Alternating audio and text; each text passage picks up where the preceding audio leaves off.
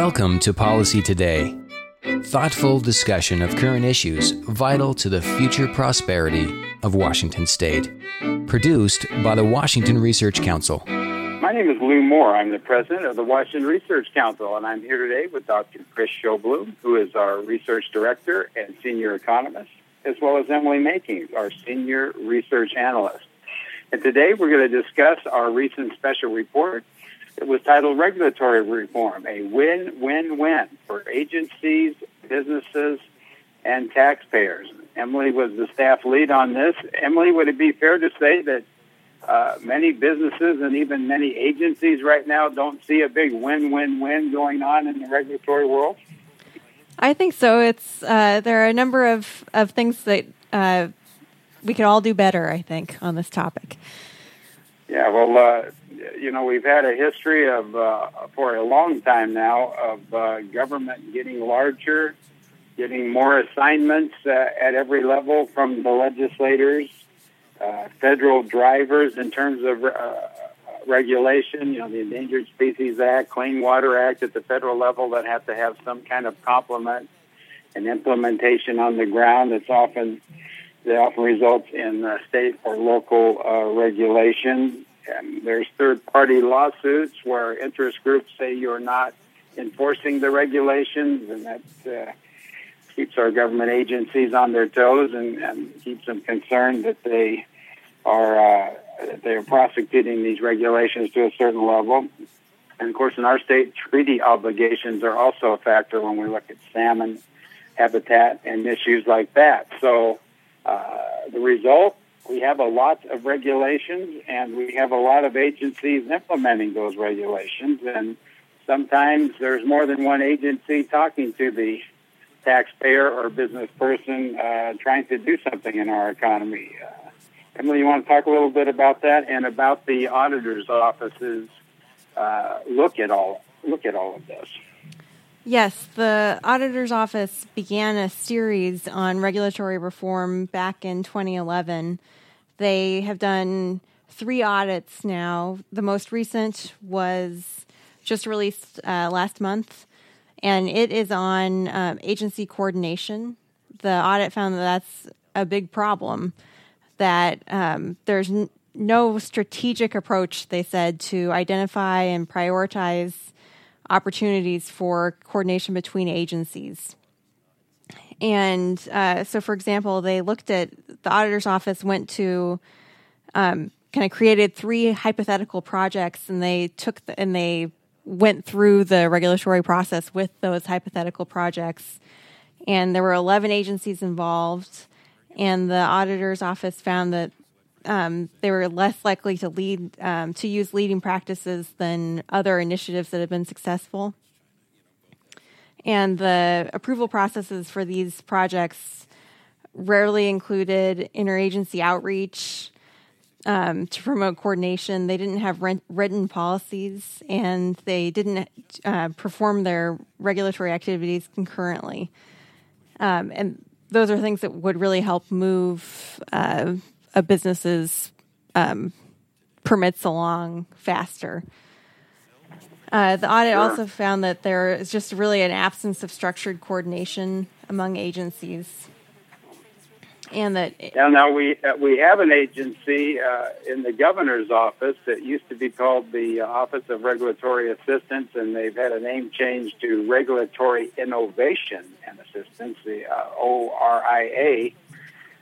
What's going on with that agency in this effort to coordinate? Well, the auditor's recommendation, they recommended that that the state appoint an agency to lead these coordination efforts, and they suggested that the Office for Regulatory Innovation and Assistance could fill the role. It has the budget for the office has declined in recent years, though. It went from $3.6 million in 2009-11 down to $2.4 million in 2013-15. It sounds like there might be an increase in 2015-17, but it would be pretty slight. So it's not clear exactly how equipped they would be to actually be the lead agency and actually make all of this coordination happen. But it's good that there is an agency around that could potentially do so.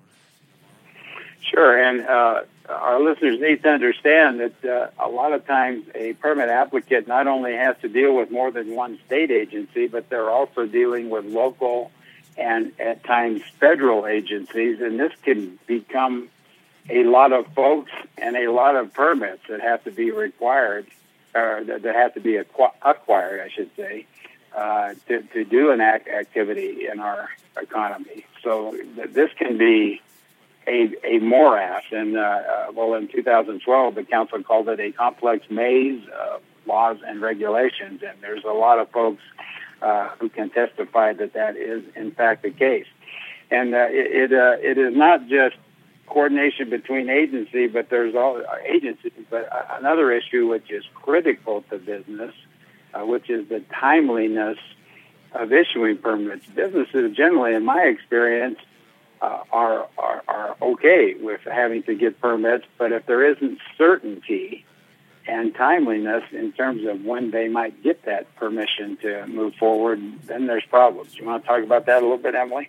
Yeah, in the earlier audit that the auditor's office did in 2013 looked at this problem, and they found that for 60% of all permits, agencies did not provide information on their websites on how long it would take to come to a decision.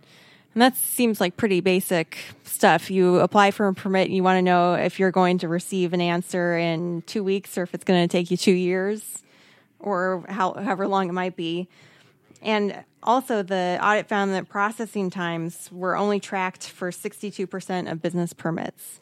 So not only do agencies not let the businesses know how long it might take, but they don't even necessarily know how long it might take if they're not tracking the data. Mm-hmm. And so the audit more importantly, I'm sorry, go ahead. So the audit recommended that each agency actually measure decision times and then provide businesses with the estimates of those times. Sure, and that's important not just for the businesses, but it's also important for our chief executive officer in the state and his folks, in this case with Governor Inslee, so they can determine how they can make the system work better. You need some measurement of performance to improve performance. Right. And in response to the audit, the legislature did enact a bill in 2014 that requires agencies to track the time it takes to make permit decisions and to provide that information on their websites. Mm-hmm. Okay, so obviously what we're looking for is some better communication and some streamlining of this regulatory process. One thing that's been talked about all over the country is the idea of a one-stop shop or a one-stop portal on the website where a single point of contact where a business or an individual, a property owner, or whoever it might be, knows exactly where to start in this process and hopefully doesn't have to go to 6, 7, 8 places. And, it's kind of the basis of better coordination and streamlining. What's going on with that in Washington State right now? Well, Washington has had several efforts at creating a one-stop shop. In 2012, the first audit in the series, the state auditor's office found that Washington had 3 central business websites, but none of them provided complete regulatory information. So of all the permits and licenses required in the state, there was no centralized location where you could find information on every single one of them. And even worse than that, not even the individual agency websites included all of the information on every single permit that they issue. So there were a number of communication issues between the regulatory agencies and the potential businesses or current businesses. And so despite the fact that there had been multiple laws and executive orders calling for these one-stop shops, as the auditor found, Washington had not yet achieved this vision, they said. And so that they recommended that yet again. And same audit, they talked about streamlining rules, but they found that although many agencies do streamline some rules, they don't usually formally measure the results of the streamlining. So the audit recommended that all agencies regularly streamline their regulations, including specific criteria to evaluate the need of existing rules. Mm-hmm. So that would be positive, because if you keep rules on the books forever, they might have outlived their usefulness. Maybe they don't work for today's times, or they could just need editing even. Or there's a new rule that's been put in place that covers much of the same territory. Right. Or conflicts with something that and the old one stays there. It's important to stress that the effort here is about not about weakening regulations, but making regulations work better. Right. And avoiding kind of unnecessary paperwork. You shouldn't have to provide the same piece of information on 4 or 5 separate forms. Once you give it to the state on one form, it should populate across all the other forms where it's potentially needed. Right. And that would help. Oh, absolutely. Not just, I mean, that's a separate conversation in terms of changing policies or changing laws and requirements. We're talking about how to make the system that we have and the strictures that we have in place now, how they can be executed more effectively, which I would think would be to everybody's benefit. So, Emily, you talk a little bit about inventory, or in other words, just how many regulations are we talking about in Washington State? You want to speak to that a little bit? This was the first thing that the auditor's office did. As of 2014, there are 26 state agencies that administer 1,150 regulations in the state. And these include permits, licenses, and inspections.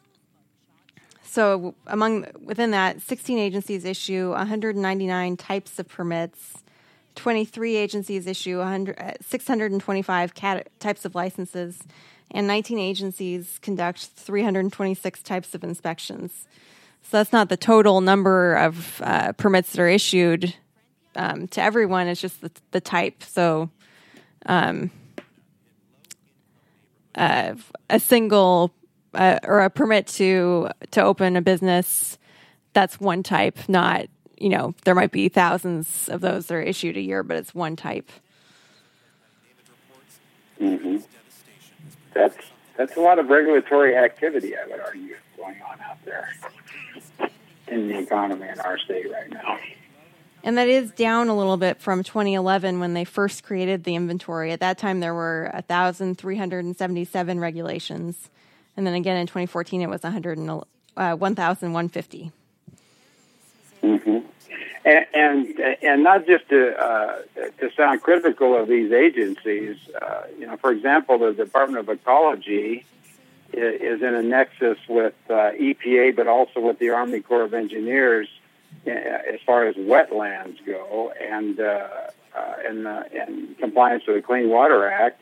And they are really ratcheting up in Washington, D.C. on this stuff. And so now they're expecting these state agencies to do the same, and so new regulations have to come down the pike, and some of them can conflict with, say, Department of Fish and Wildlife. So this is an ongoing situation that is not, by any means, it's not completely in the control of the governor or these state agencies. Right. The state always has to. The federal government kind of preempts everything else, and if they decide that regulations must be done, so they must be done. And you're right that there needs to be an effort to coordinate between the state agencies and the federal agencies. Yeah, and I think a consciousness of this problem, and also the fact that there could be huge upsides for everybody, for people that want stricter compliance, the people who have to comply, and the agencies themselves, that this is a more rational process. We've had 4 pieces of legislation passed in the last couple of years unanimously and signed by the governor through the to the House and Senate.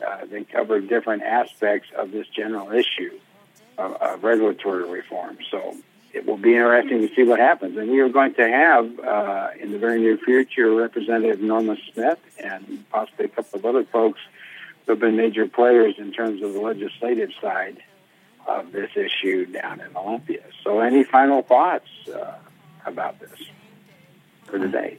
I don't think so. No, right. This is just an area where I think there's an opportunity to reform, by reforming regulations, to actually do something that's good for the environment and also something that's good for the business climate. Absolutely. And, we've started our Common Ground segments of this podcast, and I think this is a very fertile area for common ground between folks that are, say, very concerned about the environment and folks that are very concerned about the economic vitality of the state. So we'll see what happens next. This is Lou Moore with the Washington Research Council. I've been here today with Chris Sjoblom and Emily Makings, and we appreciate you joining us as well. Thank you. Policy Today is a production of the Washington Research Council, dedicated to providing timely, credible research and policy analysis supporting economic vitality and private sector job creation. For more information, go to researchcouncil.org.